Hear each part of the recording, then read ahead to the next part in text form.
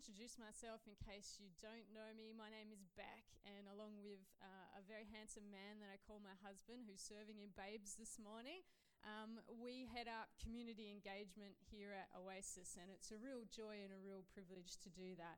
And, you know, one of the things that we've been doing regularly since we've started that is meeting with our local council, so the Council of Cockburn, and hearing about the issues and the dynamics that go on in the city of Cockburn. And it's been really interesting. And one of the biggest issues in the city of Cockburn is around finances.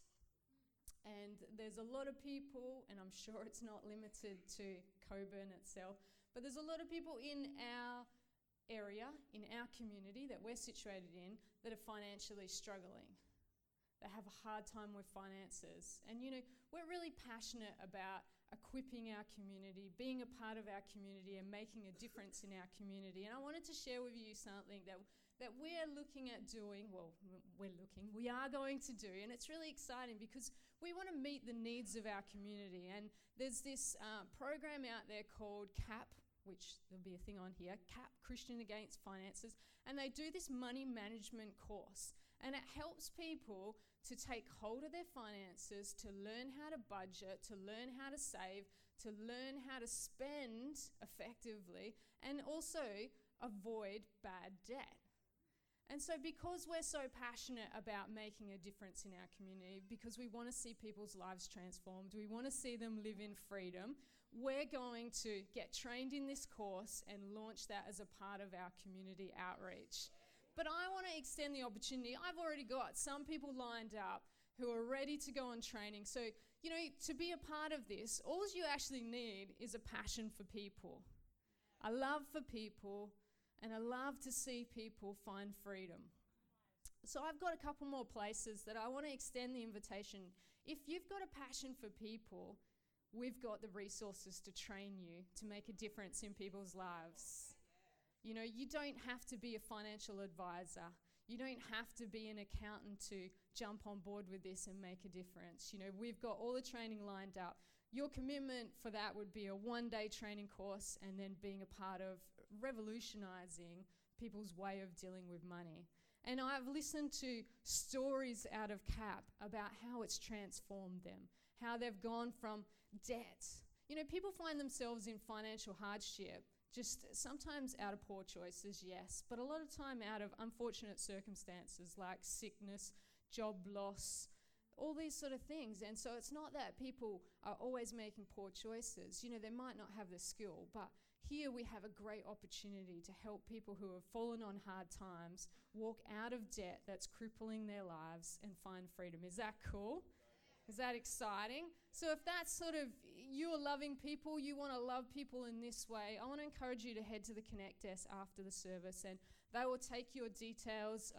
I will be there after the service too, and you can ask me some questions about this. But I've got a few more spots, and I want you, if you've got a passion, to jump on board with that, to say, yes, hey, that's a way that I can make a difference in people's lives. Sound good? Yeah. All right. Well, this morning... I'm okay. Do you know, actually, I'm a little bit nervous. I want you to be, I've got a confession to make this morning. That's why I'm feeling a little nervous. Chrissy's feeling nervous, but I got a bit of a confession to make. And I want to share a bit of a story with you about my life and my journey with money, because this series has really challenged me. It's really... it's made me uncomfortable in a good way. And I want to share a bit of my story with that this morning. So, and you know, I'm going to be brutally honest with you about some stuff, and it's you know, it's very revealing. So you're going to be gentle with me? Yeah. You're going to be kind with me? I don't want to stand up here and preach something that I haven't lived myself, you know, like I believe that this morning God is going to speak to you guys, because I know through all the study I've been doing, through the sermons in this series I've been listening to, God has really stirred up change in my heart. And particularly this week, you know, he's really just pushed something in me, and it's unlocked a change in the way I think and in my heart. So I became a Christian when I was 17. I think I may have shared a little bit of this before, but I was 17, so I was much younger than I am now. I wish I was 17 again. Not really. It's that awkward. It's really awkward when you're 17. Is there any 17-year-olds? I digress. Anyway, so when I met Jesus, I was like so broken. You know, like my life was a mess. It was just a real chaos. I was completely broken and making choices that were just going to end in destruction. It was really not a healthy place to be in. And I wasn't fortunate to grow up in a Christian home, so I never really had a context of who God was. You know, I grew up in Australia, which is quite frightening. I grew up in Australia, and I had no context really of who God was. But I found myself in this place of just complete brokenness, and one day, I don't know why, but one day I just said, God, if you're real, show me. And God, in his phenomenal grace and mercy, and no context of God, 3 days later, someone phones me and starts talking to me about Jesus. About 2 days later, I walked into my first ever church service. First time I'd ever walked into church. And honestly, I cannot tell you what was preached that day. I don't know what was said, but I know when there was a call to accept Jesus, I was like, yes. I think I almost ran out the front. You know, that was in the time when you had to actually get out of your seat. It wasn't just put your hand out. It was like, you got to get out. You're uncomfortable. You run to the front, you know. So, man, I was like, yes, Jesus, you know. I felt like for the first time I was loved and accepted unconditionally, and I was all in. And from that moment, my life changed, and I was all in. I was like, you know, if there's a service, I'll be there. If there's a small group, I'll be there. You know, I made a complete commitment. I started Bible college a couple years after I got saved. I was like, if there's anything I can do to live a life where I get to know Jesus more, I'm all in. You know, if there was a missions trip, I put my hand up. I was all in. And every decision I made, the sort of mindset that I had was, seek first the kingdom of God, and all things will be added to you. Every decision I made was based out of that. But now, I find myself in a situation where I'm a bit embarrassed, actually, to stand here and confess this to you. But I think I've strayed a little bit from that. I think my heart has changed a bit. You know, I find myself now at a time where I've got kids, I've got a mortgage, I've got stuff, and I don't think my decisions are always coming out of seek God first. I think some of my decisions are coming out of, I've got this and I want to hold on to it, or I've got this and I want more. You know, I'm nearly 40. I should have my life together. I should have a particular style of house. I should be able to go on holidays. I should be able to do all this stuff. And I find myself kind of making decisions out of that, not out of seek first the kingdom of God. And you know, if you know me, you would have heard some of this stuff come out of my mouth recently. And I was in a meeting on Monday night and something came out of my mouth. And when I thought about it later, I was like, whoa, how things have changed. And God just kind of went, that's your heart right there right now. You know, and I've kind of got this attitude of money will solve my problems right now. If I had more money, this would be easier. This situation would change. And I find myself kind of in that space of thinking that. And I spent a stupid amount of time worrying about money. A stupid amount of time worrying about paying for things or getting things. And something that was never on my mind before. You know, if somebody needed money, I would just give it to them. I find myself now, if God says give that, there's a hesitation in my heart. And I don't like that. I don't think that's a good thing. But you know, what's good is we serve a good and gracious God. And he pinpoints that in me, not to say hey, Beck, you're bad. Hey, Beck, you're wrong. It's like, where's your heart? Bring your heart back to me. Isn't that good? So you're going to be kind to me? But I'm walking out of it now. God's highlighted. I've got to walk out of it. But definitely this attitude of more will make it better. But the reality is more won't make it better, will it? You know, the reality is that more money is not going to make my situation better. You know, it's not going to solve my problems, and it's certainly not going to make me happier, is it? That's the tension. And I reckon with this going on in my mind, that it's going on in many of your minds too, that I'm not alone in this, yeah? You know, if someone was to transfer $1 million into my bank account, I'd happily take it. Unlikely to happen. But, you know, I reckon today this is not just me who's feeling this, you know, not just me who once was so passionate about a God that materialistic things had no value, that my passion for God was stronger. I feel like some of you today, you're in that situation where God, you were so passionate about God, but hey, things of this world have crept in and our focus, our heart has kind of turned a little bit to the sun. And you know, we live in this world where we are constantly told we need things. We need this, we need that. You know, we deserve it and we should have it. You know, you need to look out for your own needs because nobody else is going to look out for you. You only live once, enjoy it, spend the inheritance. Don't give it to your kids. I'm hoping my parents don't adopt that attitude.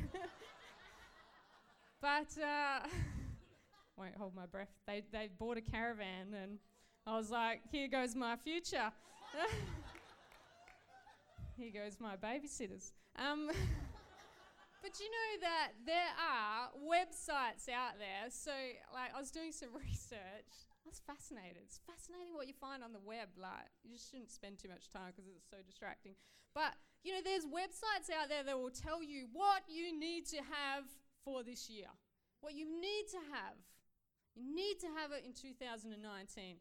Well, I picked my top 4 favorites out of this big list of what you need to have. One of them I didn't add, but I should have added, was, you know, the Thermomix was the thing, right? Thermomix isn't the thing. Do you know what the thing is now? I've seen it on a couple of these sites. Pressure cooker. Get yourself a pressure cooker. I feel a bit embarrassed. I've got a dated Thermomix in my kitchen. All right, you ready for my top 4 favorite things that you need to have in 2019? At the very low cost of $349, you need a pair of headphones that are going to drown out the stress of life. Honestly, I would never spend that much money on headphones. Like, if life is stressful, throw $350 at it, problem solved. No problems. This one's great. Number 9, indoor plants that make you seem like you have it all together. You gotta get some plants. I got a lot of plant lady friends, and I nearly took a picture. I have one surviving plant. I nearly showed it, and I forgot this morning. I have this one plant. It's like a homage to my hope of having it together, and it sits near my TV, and it's like dying, and I'm like, come on, you've got to live. Brad and I refuse to get pets, and obviously plants, because, you know, it doesn't end well. We're like, our children are still breathing. I feel like that's good enough. All right, number 4, a hand warmer that you can plug into your phone. I mean, that you definitely need in 2019. You should definitely spend your money on that. I mean, who doesn't want warm hands? Number 1. This one is hilarious.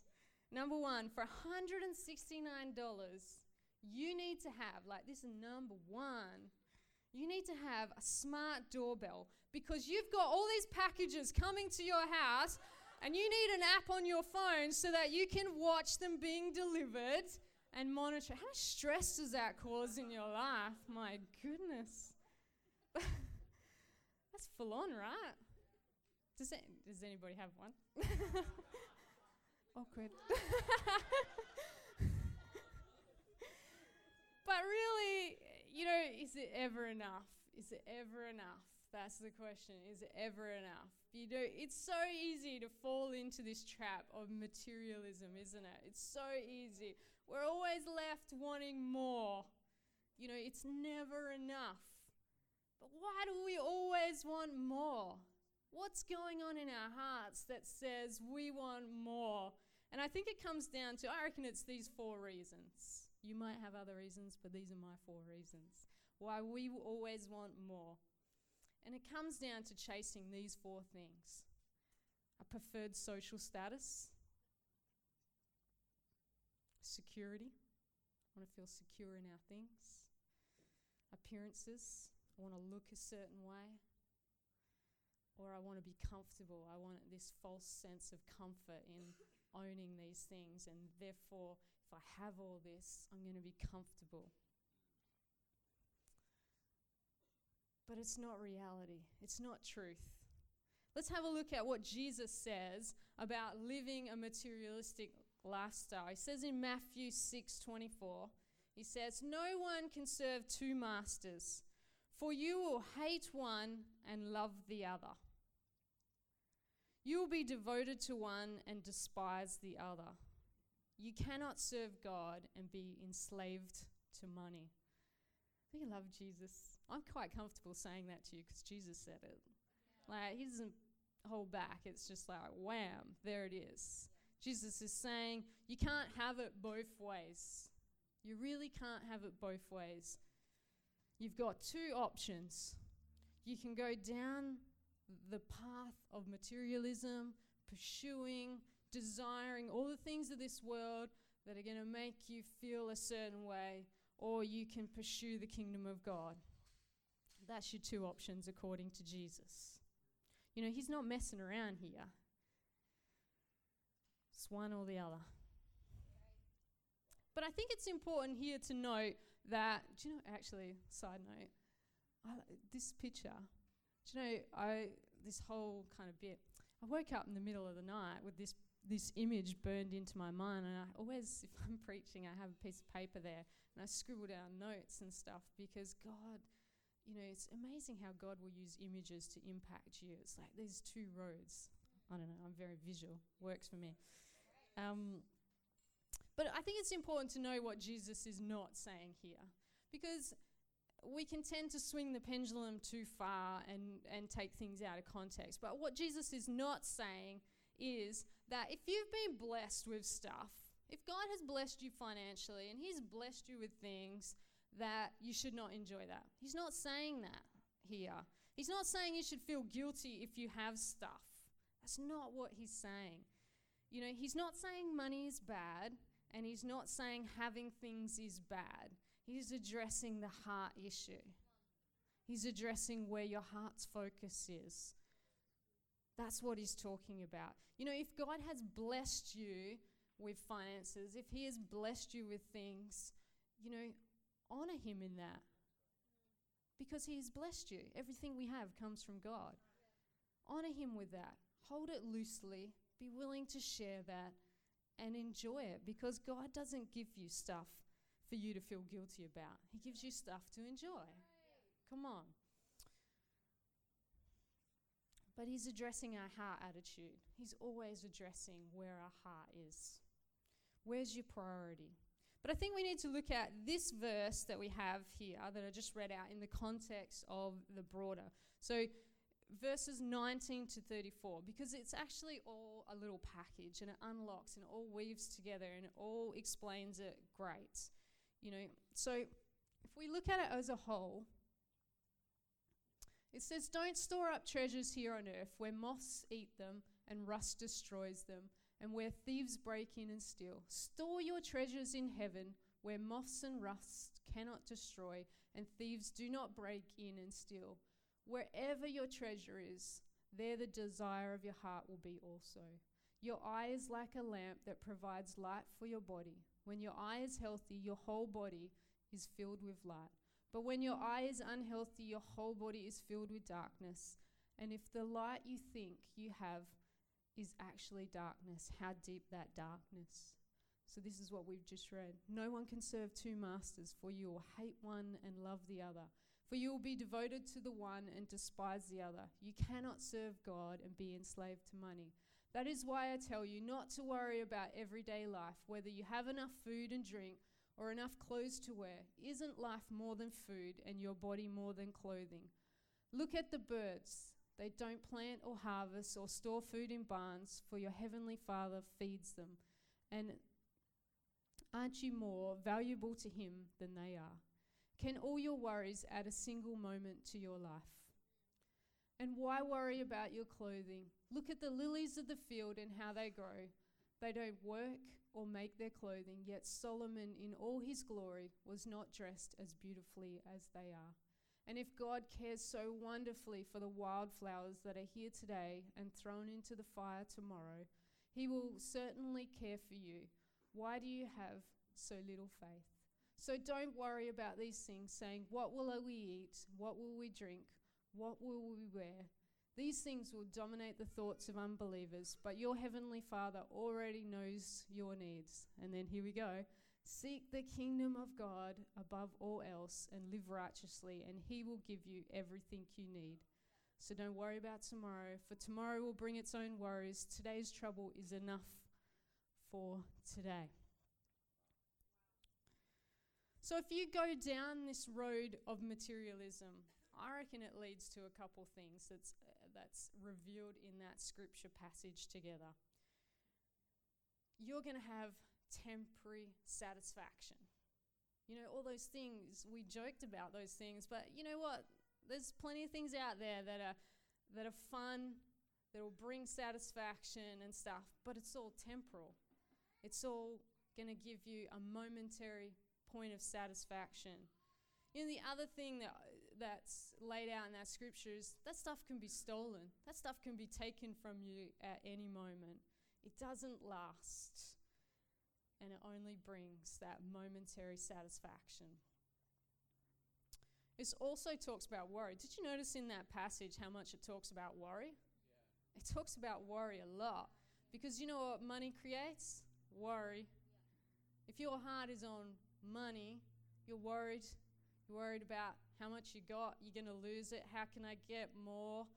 You know, it just creates so much anxiety within us.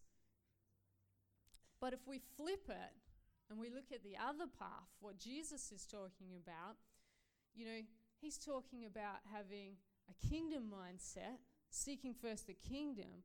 That's going to give you eternal treasures. That's going to give you stuff that lasts forever.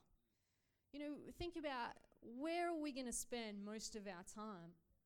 It feels so all-consuming here on earth, but really, most of our time is going to be in eternity. Don't we want our treasures there? This stuff will pass, but that stuff lasts forever. You know, and the other thing God points out is that it's about his provision. He promises, you know, seek first the kingdom of God. God promises that he will provide for your needs. He knows. He's a good God. He's a good Father. He cares about you. He will make sure all your needs are met. Maybe not all our wants. Very different things. All our wants might not be met, but all our needs will be met. You know, God knows what you need. He knows what you need. And he promises that he will look after that. You know, I love that in that passage of scripture, it talks about the flowers. Do you know where Jesus is when he's talking about this? It's right after he does the Beatitudes. He's literally overlooking a field of flowers. You know, he's like, look at all this. Aren't they glorious? Aren't they beautiful? What does God do with those? And that's only temporal. But God saying, go the way of the kingdom. I've got your back. I will take care of you. Put your heart with me. Put your focus with me.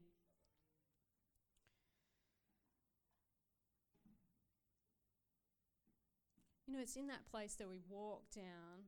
You know, like I shared before, you know, I've never worried about money as much as I have in the last couple of years. Like, it's crazy. Like, I literally stress about money so much, and it's awful feeling. It's terrible. And you know what? To be quite honest, we've probably had the worst couple financial years we've ever had in the last couple of years. And it's not through poor choices we've made, it's just been circumstantial. And I've just worried and stressed about it so much. And it's been awful, you know. And I never, when my priority was on seeking first the kingdom of God, I never worried about money. It just wasn't an issue.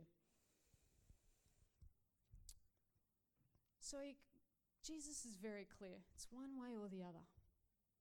I'm not here telling you pick one way or the other. Jesus is saying you can't have both ways. You can only pick one way.